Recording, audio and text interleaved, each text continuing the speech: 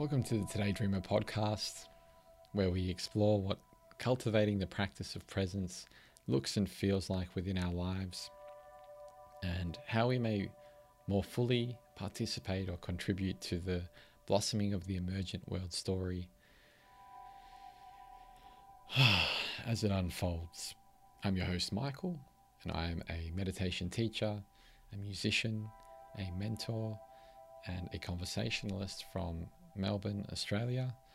And together we're going to explore this space with one another, and hopefully by the end of this conversation you'll have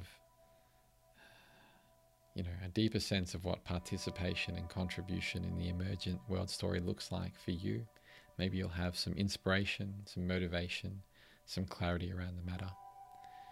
And it's my hope that these episodes really do help you cultivate ongoingly your own practices of presence.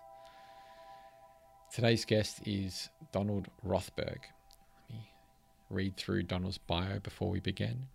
Dr. Donald Rothberg is one of the nation's foremost leaders in socially engaged spirituality.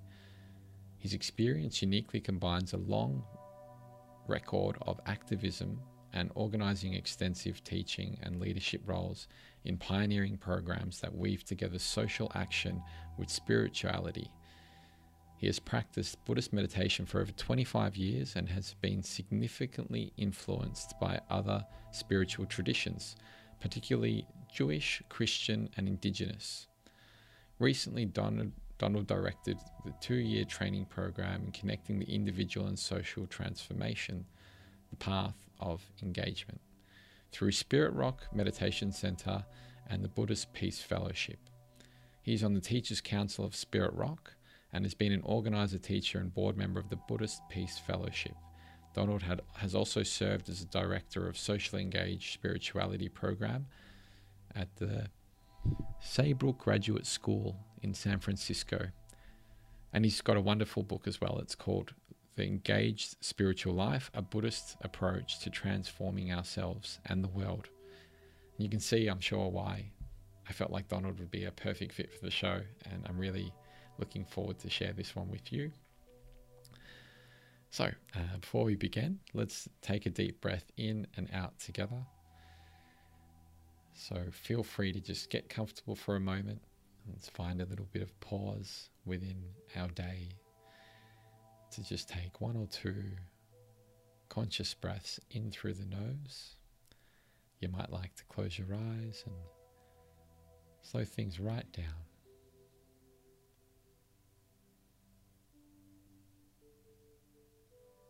And whenever it is that you may reach the peak of the breath, feel free to just be there for a moment, be there in that moment, before just as gracefully and gently releasing. Feel free to repeat this process once, twice, or as many times as you feel, as we gently open into this conversational space with Donald.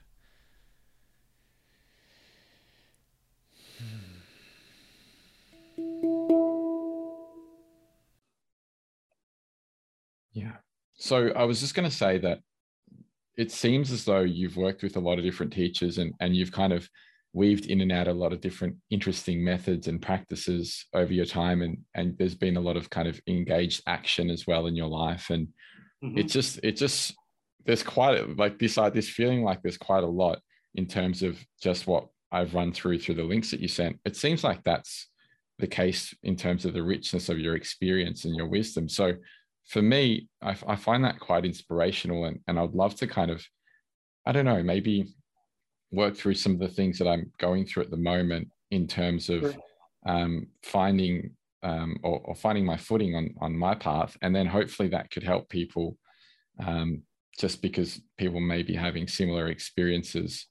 I also kind of was thinking, and I'd love to hear your thoughts on this, maybe because there is so much. I mean, I've written down quite a few gems that I've found, and I was wondering if we could just go in kind of a sporadic direction rather than the natural kind of, I mean, it will be natural, I'm sure, but usually there'll be some kind of a solid theme, and we'll go through that. And I was thinking, if we just spread the gems out, maybe people might see or find one or two that connect with them, and they can go deeper on their own. Sure, I'll take your lead. You know your audience. Okay, wonderful. Well, the first thing was that came up for me was this idea of equanimity and and having a long-term perspective on things. Oh yeah. And I really kind of appreciated that, and it seems to be where some of the recent conversations have led. I think you mentioned in one of your talks from the Big Bang, looking many generations forward. So yeah. This sense of like zooming out, and that quality of equanimity I found might be a nice place to start, and that theme might be a nice place to open into, I thought or felt. Yeah, I think there are many dimensions of equanimity. I mean, it's certainly in the teachings of the Buddha, equanimity is actually somewhat close to nibbana. So it's in the presence of the sacred when one is experiencing equanimity. It's again, it's an unusual English word, but it really has to do, in my own experience, has to do with on an individual level. Most basically, it's about the ability to be balanced with what comes up, and to be balanced and non-reactive with what comes up. And so then we could ask, how can I be balanced and non-reactive with this range of experiences, or these particularly challenging experiences? And in my experience, a lot of the learning about equanimity comes from having been non-balanced, reactive, and non-equanimous, and having learned from it. So I think one of the great contributors to developing equanimity is having an approach to life in which we see life as about learning. And of course, from the spiritual traditions, it's about learning to awaken or to come into presence with God, or however it's expressed in different traditions. And so, but to take everything as an opportunity for learning is not common. But that's really that's the basis for equanimity. So I've learned, and again, a lot of the practices help us to basically not be overly freaked out by what's happening. Because when we get freaked out or go into survival mode, learning is very difficult, right? So how can we turn even difficult experiences into learning experiences? And again, having teachers, mentors, community, teachings, practices, all of these are crucial. So, some of what I have looked at in the context of looking at the larger world and social engagement has been having, there are a lot of things that help, but having a long-term perspective is very helpful. So having a long-term perspective about one's own awakenings, however distant it might seem, to know that that's a trajectory, and that can give some degree of equanimity. And then I think what you were referring to, also I found it inspiring to learn from people who I've met who have these very long-term perspectives about engaging in the process of developing a more sane, sustainable society. So I think of Dr. Ariyaratne from Sri Lanka, who in the context of Sri Lanka said we have to have a 500-year plan because the problems took 500 years to form. He's referring to colonialism and this is particularly in the context of the conflictual relationship between the Tamils and the Sinhalese, and so forth. And he said, we have to have a 500-year plan because it took 500 years for the problems to form. And so we need to have this long-term view about how we work with them. And so that can be very, very helpful to have have a long-term view. Of course, what does the IPCC tell us, or what do people say now? Well, we've got 10 years, or I guess that was 2020. We've got 8 years. So how do you have a long-term view with that kind of prognosis, right? So still, and I think it's also related to having a sense that things can move in a mysterious way. I think that's also very important for this equanimity. It's to, to have one's best sense of what's happening, but then to also have a sense that there's a mystery to it. I visited the former Soviet Union 3 months before the Soviet Union ended. Who would have known that it was about to end, right? And or we think of sometimes there are very quick changes can happen. So there's also this mysterious nature to both individual transformation and social transformation, and that's helpful for equanimity. I think it's because one doesn't get overly invested in one's own way of understanding. Yeah. And in different traditions, one can do one's best, you do your best, but then you in a way you give things up to the larger process without thinking that you know everything. Yeah. So that's crucial, do your best and let go of the rest, or something like that. Yeah, or what was the line from T.S. Eliot, one of his poems? How does it go?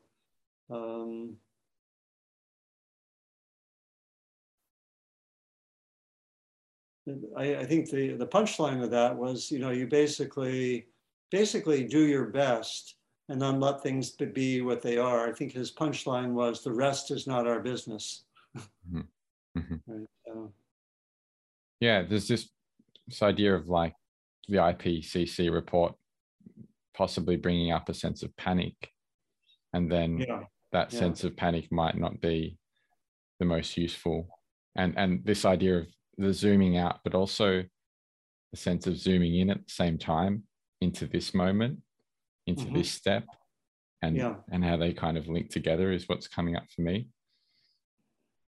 Yeah, it's always about what's the skillful response in this moment. It always comes down to that. So yeah, we can have a long-term perspective, but it's all in the service of being skillful in this moment. Yeah, I found the talk you did on doing and not doing to be quite kind of alive and interesting. And it's a very awesome topic, and particularly powerful for people who are doers, which is a large percentage of people in I think in Western cultures, and I found it just it came out of my own it came out of, I think, a retreat, or the teaching started last year, although I'd been thinking about it for a long time.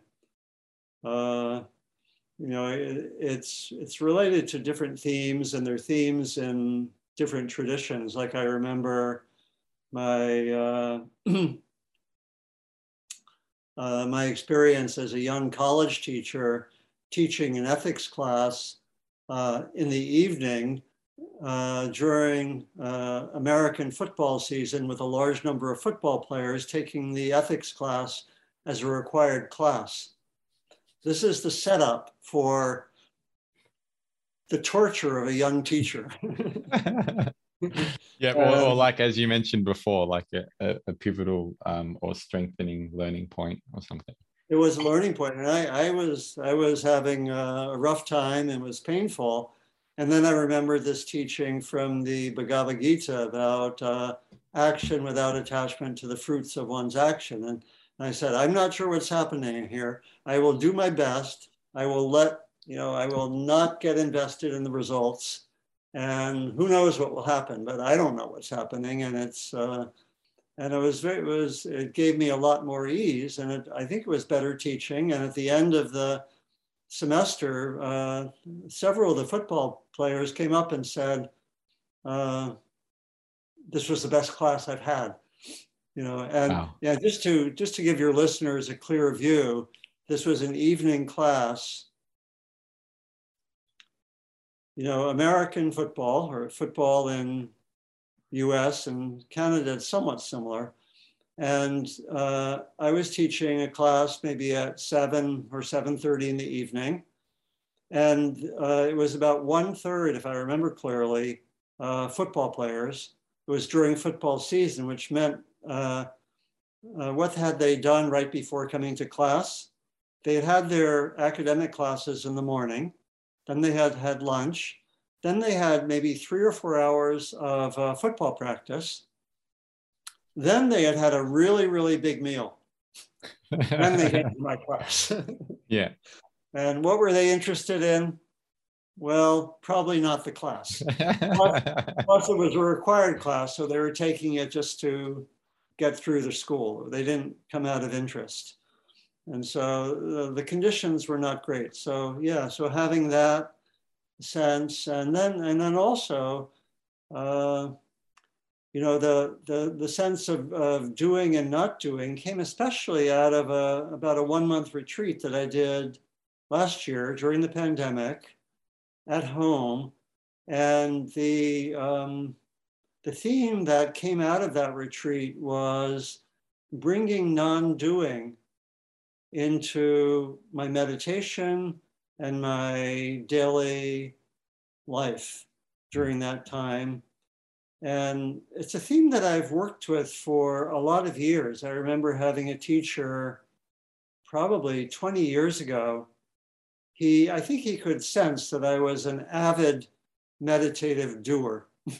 I would do these practices or that practices. And he gave me the assignment for a retreat, for a 10-day retreat. This was Christopher Titmuss from England. And who I think has taught a lot in Australia. And he gave me the assignment for this retreat, don't do anything, not even meditation. But don't be distracted and be aware of the absolute. Those were his instructions. I said, whoa, what does that mean? And so, but what was very clear was that it meant not to use any meditative techniques, and yet still to, in a way, be present. And so this was in Devon in England, and I was spending a lot of my time walking in these fields, very, beautiful physical location, with, the hills of Dartmoor, not too far away, where The Hound of the Baskervilles took place, if you ever saw that movie. I haven't seen that one.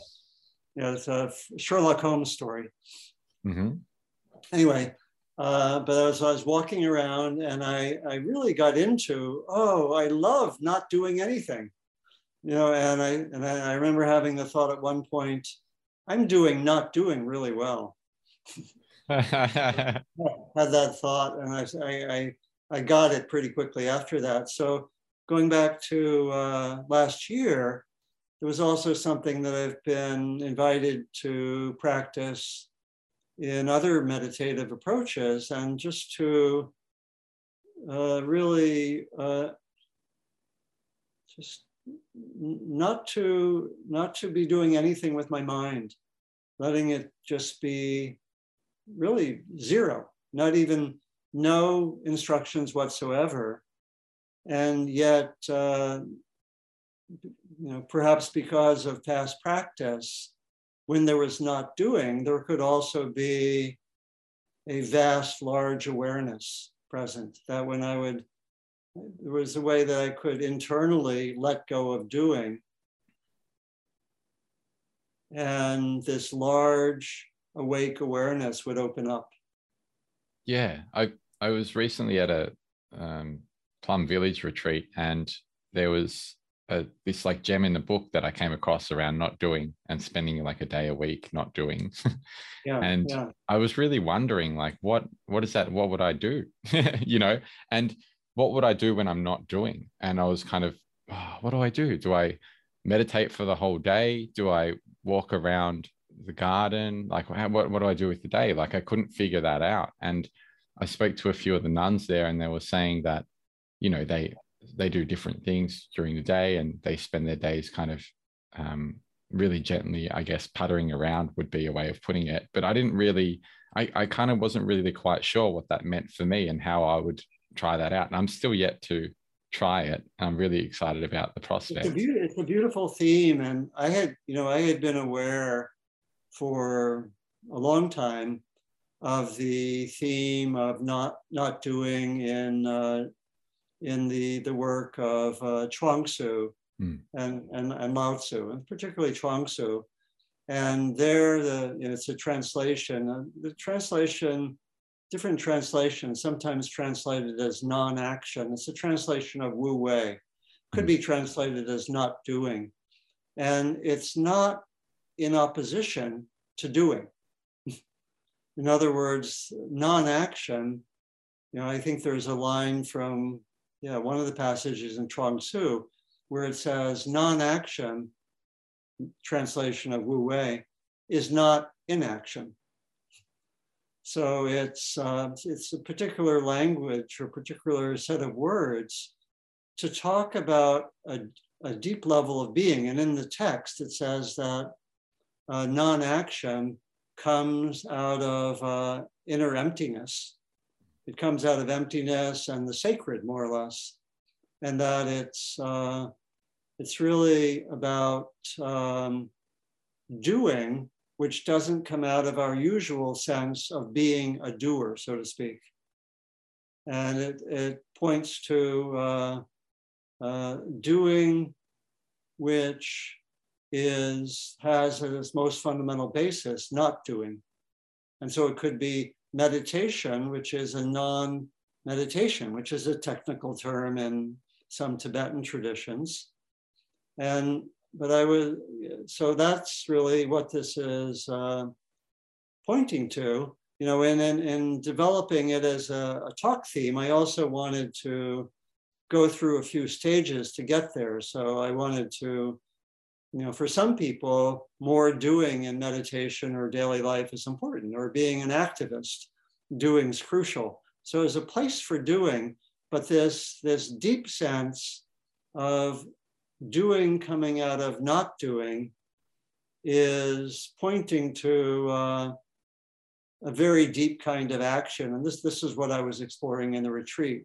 I think some of this comes out with something that can be more familiar to people in the experience of what is called flow, as described by the Hungarian psychologist Csikszentmihalyi, with the, for English speakers, not easily pronounceable name. It may have sounded like it just came off my lips in a flowing way, but it's been 10 years of practice with his name. So anyway, well, I think he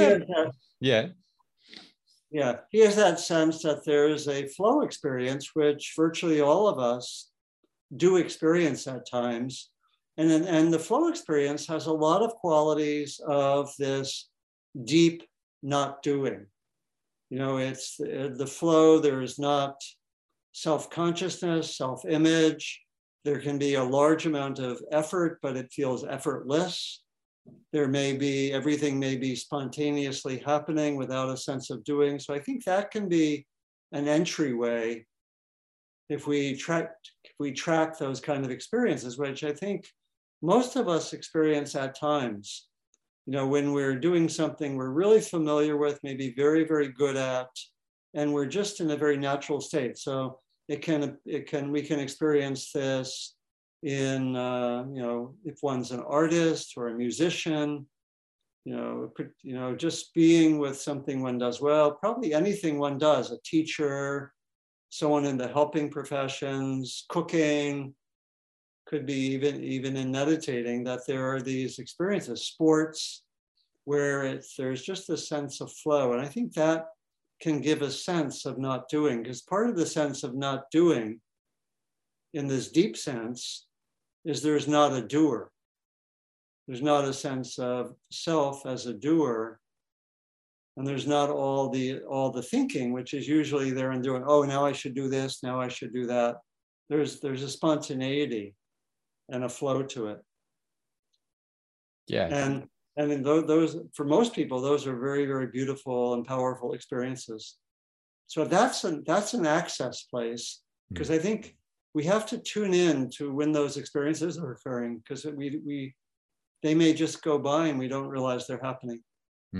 Is there a way to this is what I'm interested in, because there's definitely a link there between what we're saying about having a long-term perspective and the presence of this moment, and almost like allowing the action that arises on its own to lead us, rather than doing from that usual habitual place. Yeah. However one accesses it, and again, it can be, hard to access from a doing perspective. So I think we have to, in my experience, maybe a first step is just to realize when it's already happening on its own, without me trying to make anything happen. And then, tune into those experiences when they're occurring and just enjoy them, and get better at it. And, when I've given talk series on the theme of doing and not doing, the starting point is to have this balance of doing and not doing. So for some of us, it means actually doing more, whether it's in meditation or daily life. And for some of us, it means learning how to relax more into aspects of non-doing. In meditation, it could mean really emphasizing receptivity more and letting go of, now I'm doing this, now I'm doing this, now I'm mindful of this. And just, it could be just relaxing. Oh, I'm having body sensations. Let me relax and just go into a more receptive mode. Let me be with the sunset in a receptive way. So I think that can be, the tuning into the flow experiences, and then opening up to being more receptive with one's experience. I think those are good entryways for developing the sense of non-doing, or moving towards that deeper sense that I described earlier. Yeah, thank you for sharing that. There's definitely a sense of this exploration of this not doing that we've just had, but I've got this curiosity coming up around the doing as well. And I know they go hand in hand, but something I've noticed within your book and your talks has been this kind of a interesting way of structuring practice. Of kind of maybe like focusing in on a certain element for a number of days, weeks, or years even. I think you mentioned the 37 wings being like a 2-year focus for you or something, which was like amazing to hear. And I was wondering, how you go about that, and why you've chosen that way, and how that's kind of informed your own practice, and what experience you've had with that kind of approach.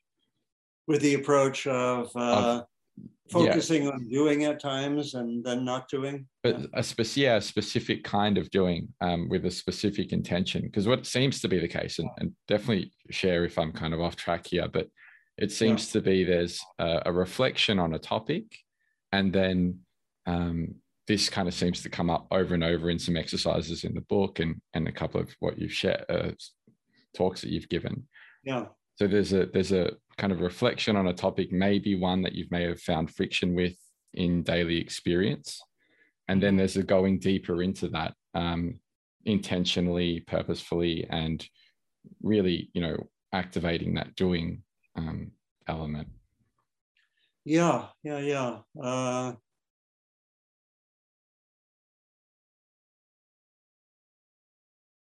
I think for myself, my part of my interest in this topic is because I would characterize myself and my kind of upbringing conditioning of being a doer, so to speak.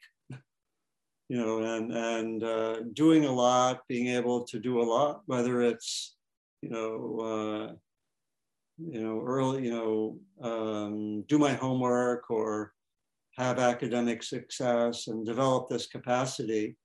And so, I brought that same approach to meditation.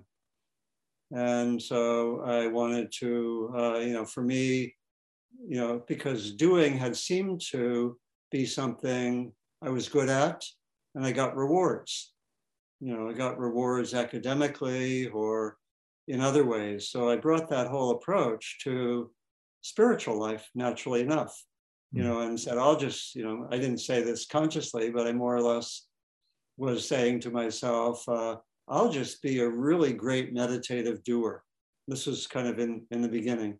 And, for me, this translated into meditating a lot. I remember some of my first retreats. These were in the Insight Meditation tradition at the Insight Meditation Society in Barre, Massachusetts, where the early teachers were people like Sharon Salzberg, Jack Kornfield, Joseph Goldstein.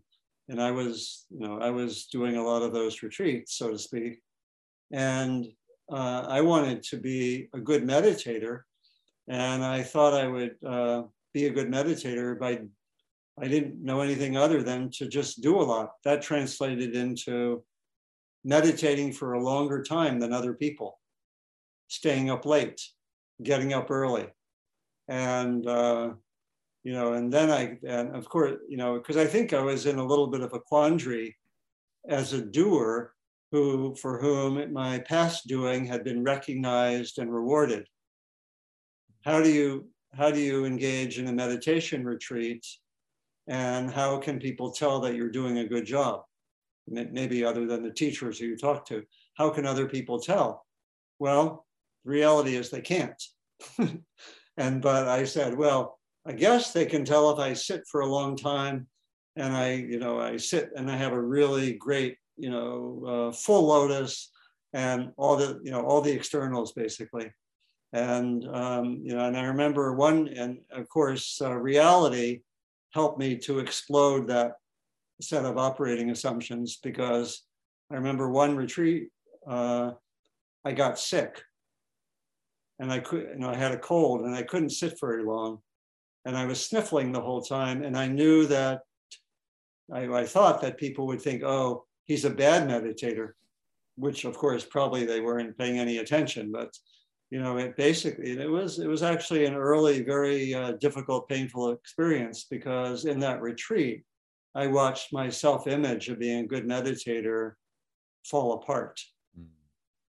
And it was quite painful, and even, went into some really painful experiences. That can happen at times.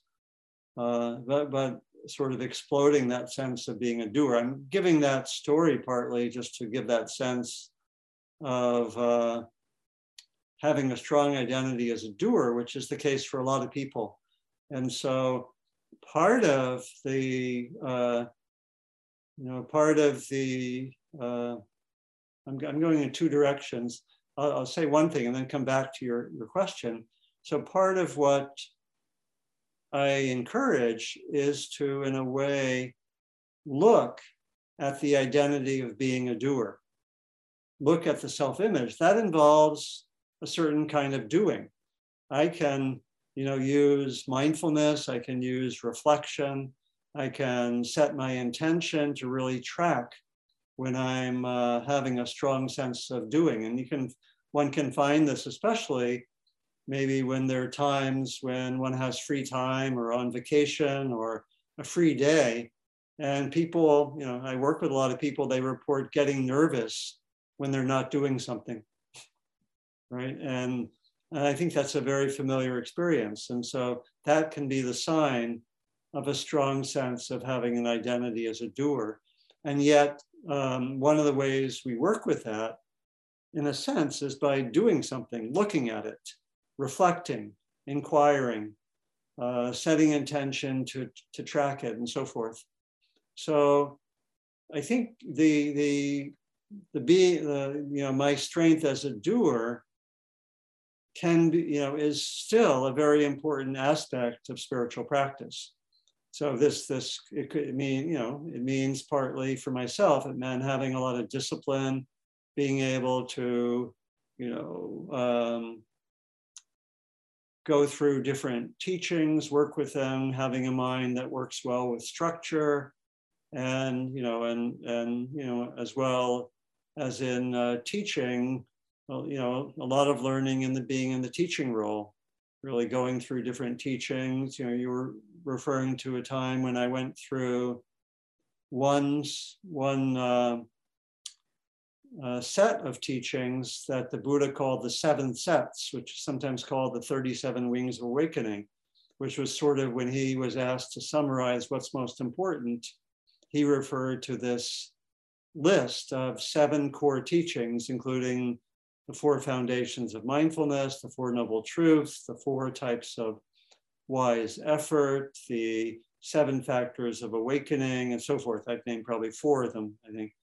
And so I went through those in a 2-year process, and sometimes I work with people where I take them through that, similar to what I did, and that's fruitful. So there's a definite place for doing in meditation. So what I was pointing to in our initial discussion was that in the most mature or most developed form, there's no longer a distinction between doing and not doing.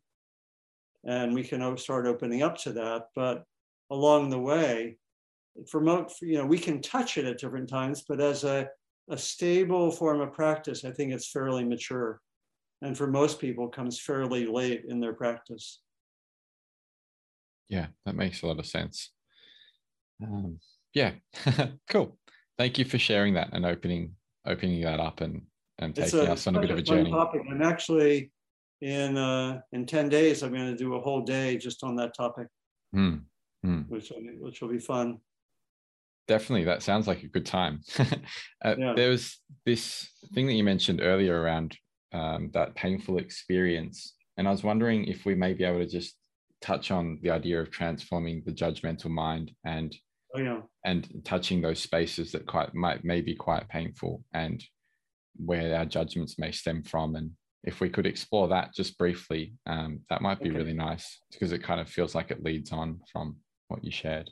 It's a rich topic. I've chosen the language somewhat carefully of talking about transforming the judgmental mind, because in ordinary English, we use the word judgment in a variety of ways.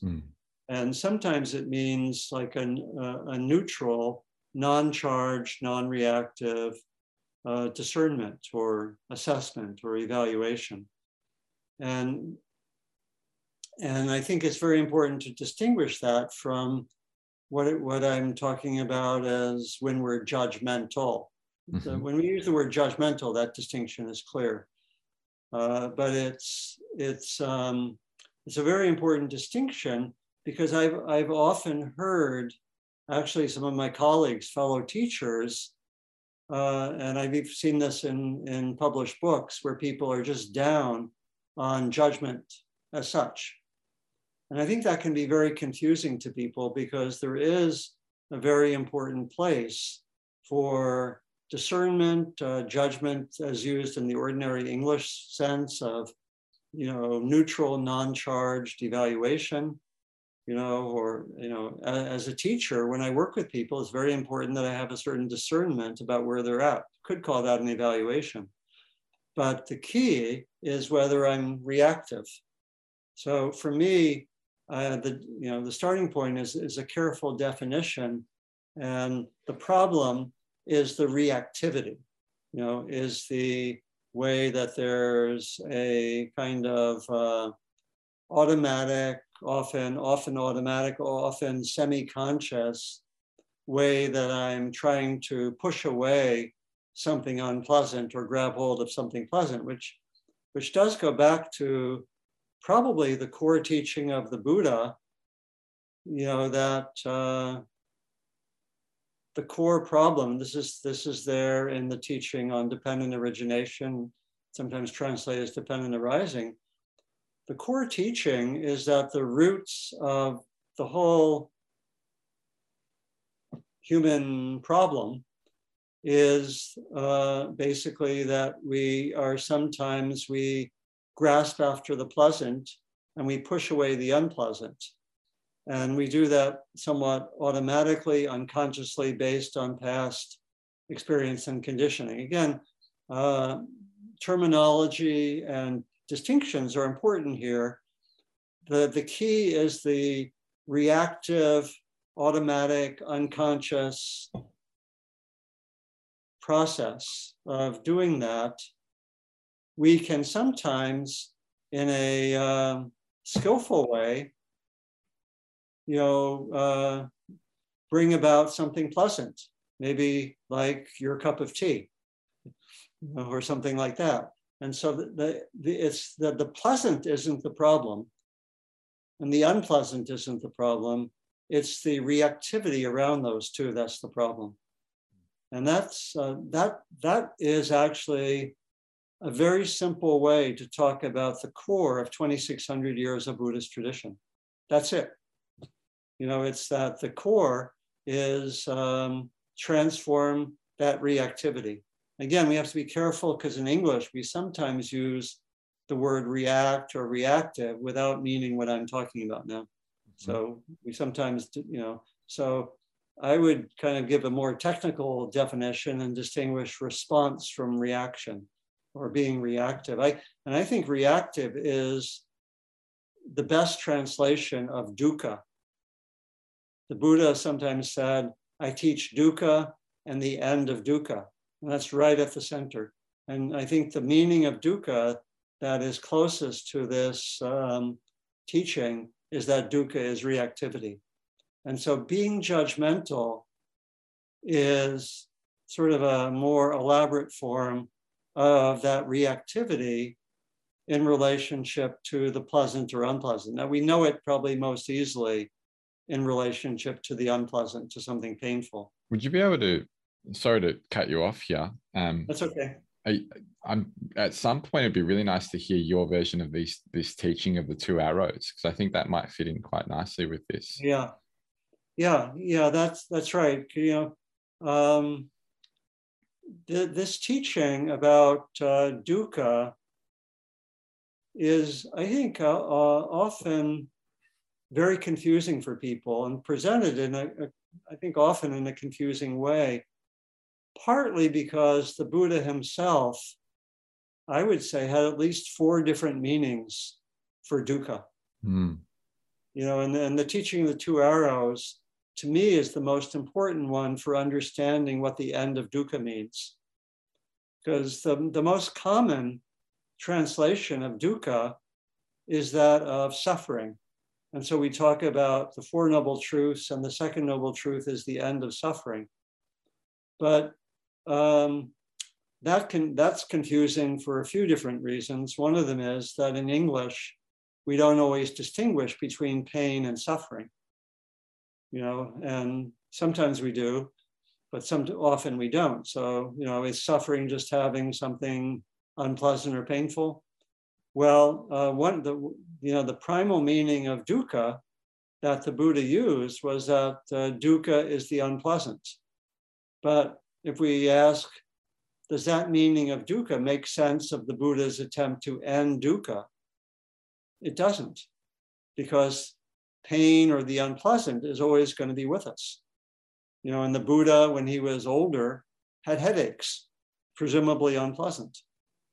He had come to the end of dukkha, but he hadn't come to the end of the unpleasant or the end of painful experiences. And I was just talking earlier today with a friend who's a very, very developed practitioner. And she has had for a good part of her life major health issues, but they don't seem to get in the way of being deeply, deeply awake. They're unpleasant, often in the body, and so forth. So so the Buddha gave the sense of something being unpleasant as a core meaning of dukkha. And that's the meaning that's, I think, often translated as suffering. But that doesn't make sense of the end of dukkha, nor do some of the other meanings of dukkha in the text. One meaning is that what is pleasant will at some point become unpleasant, impermanent. But that also doesn't make sense of the end of dukkha, because that's going to always continue. Another understanding of dukkha is that nothing which is conditioned can give lasting satisfaction. And that's true, but it doesn't help us with understanding what the end of dukkha means, because that's always going to be the case. It doesn't end, in other words. So who's the winner of this contest? It's actually the teaching that dukkha is reactivity.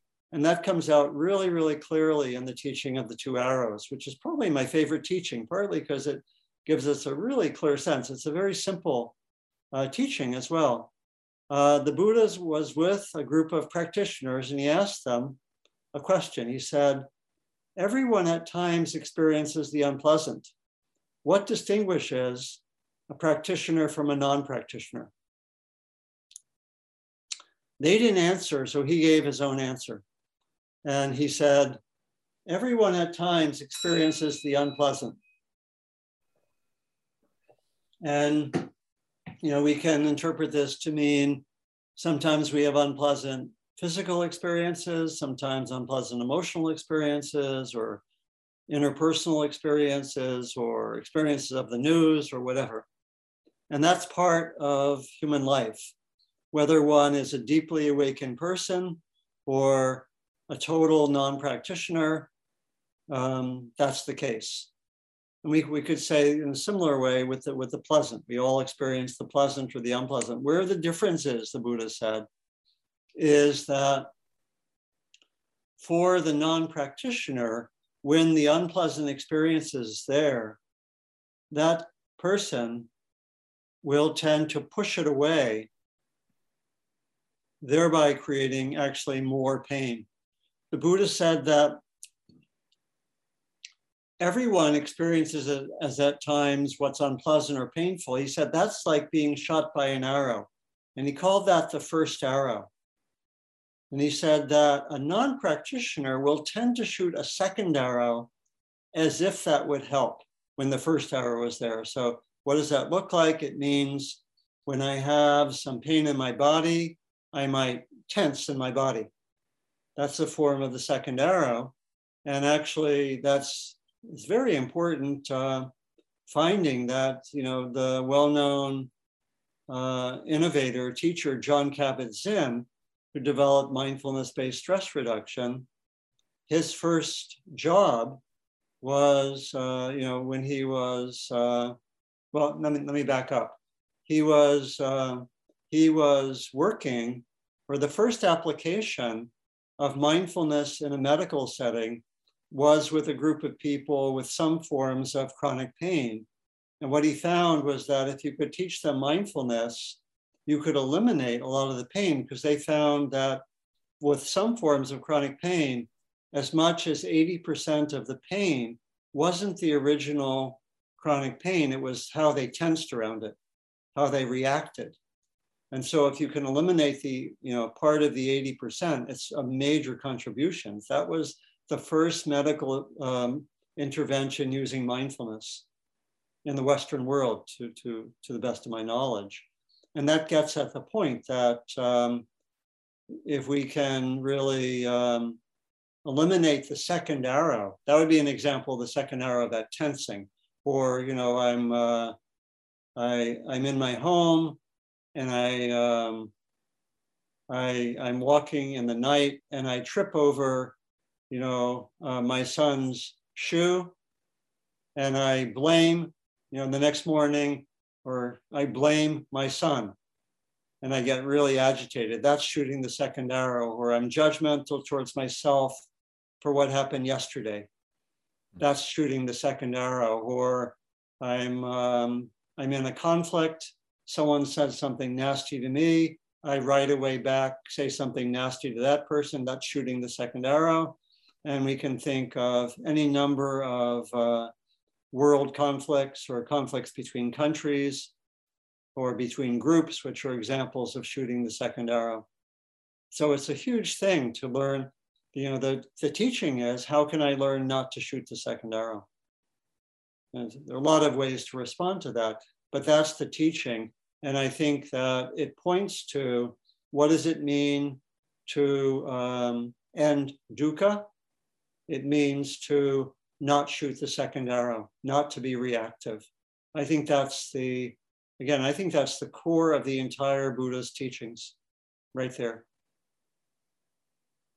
And so I apply that to the judgmental mind. Should I go there now? You want to sure. add Yes, something? let's connect it. Yeah. Yeah. And so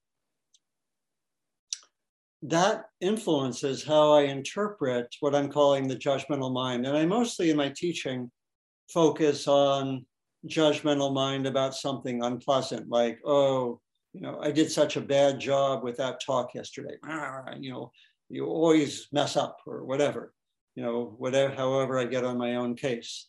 That would be shooting the second arrow. In this instance, it'd be through the form of being judgmental, blaming, and so forth. I think we can also be reactive and have reactivity with what we might call a positive judgment, because it's the other side of the reactivity in relationship to the unpleasant is the reactivity in relation to the pleasant, which is grasping on rather than pushing away. Both of them, again, relatively unconsciously, automatically, out of habit, right? That's. I think you mentioned like a practical exercise of walking through Bed Bath and Beyond or something, and it brought up something for me around just food, just eating food with us when noticing the greed when that arises. Yeah. I mean, we can really notice the reactivity just in daily life. How, I think the story you're relating to was, it was from a class that I taught with my colleague Diana Winston, which was a class, we called it greed management. This was about 20 years ago. And we were really into the class. And we had extremely low enrollment.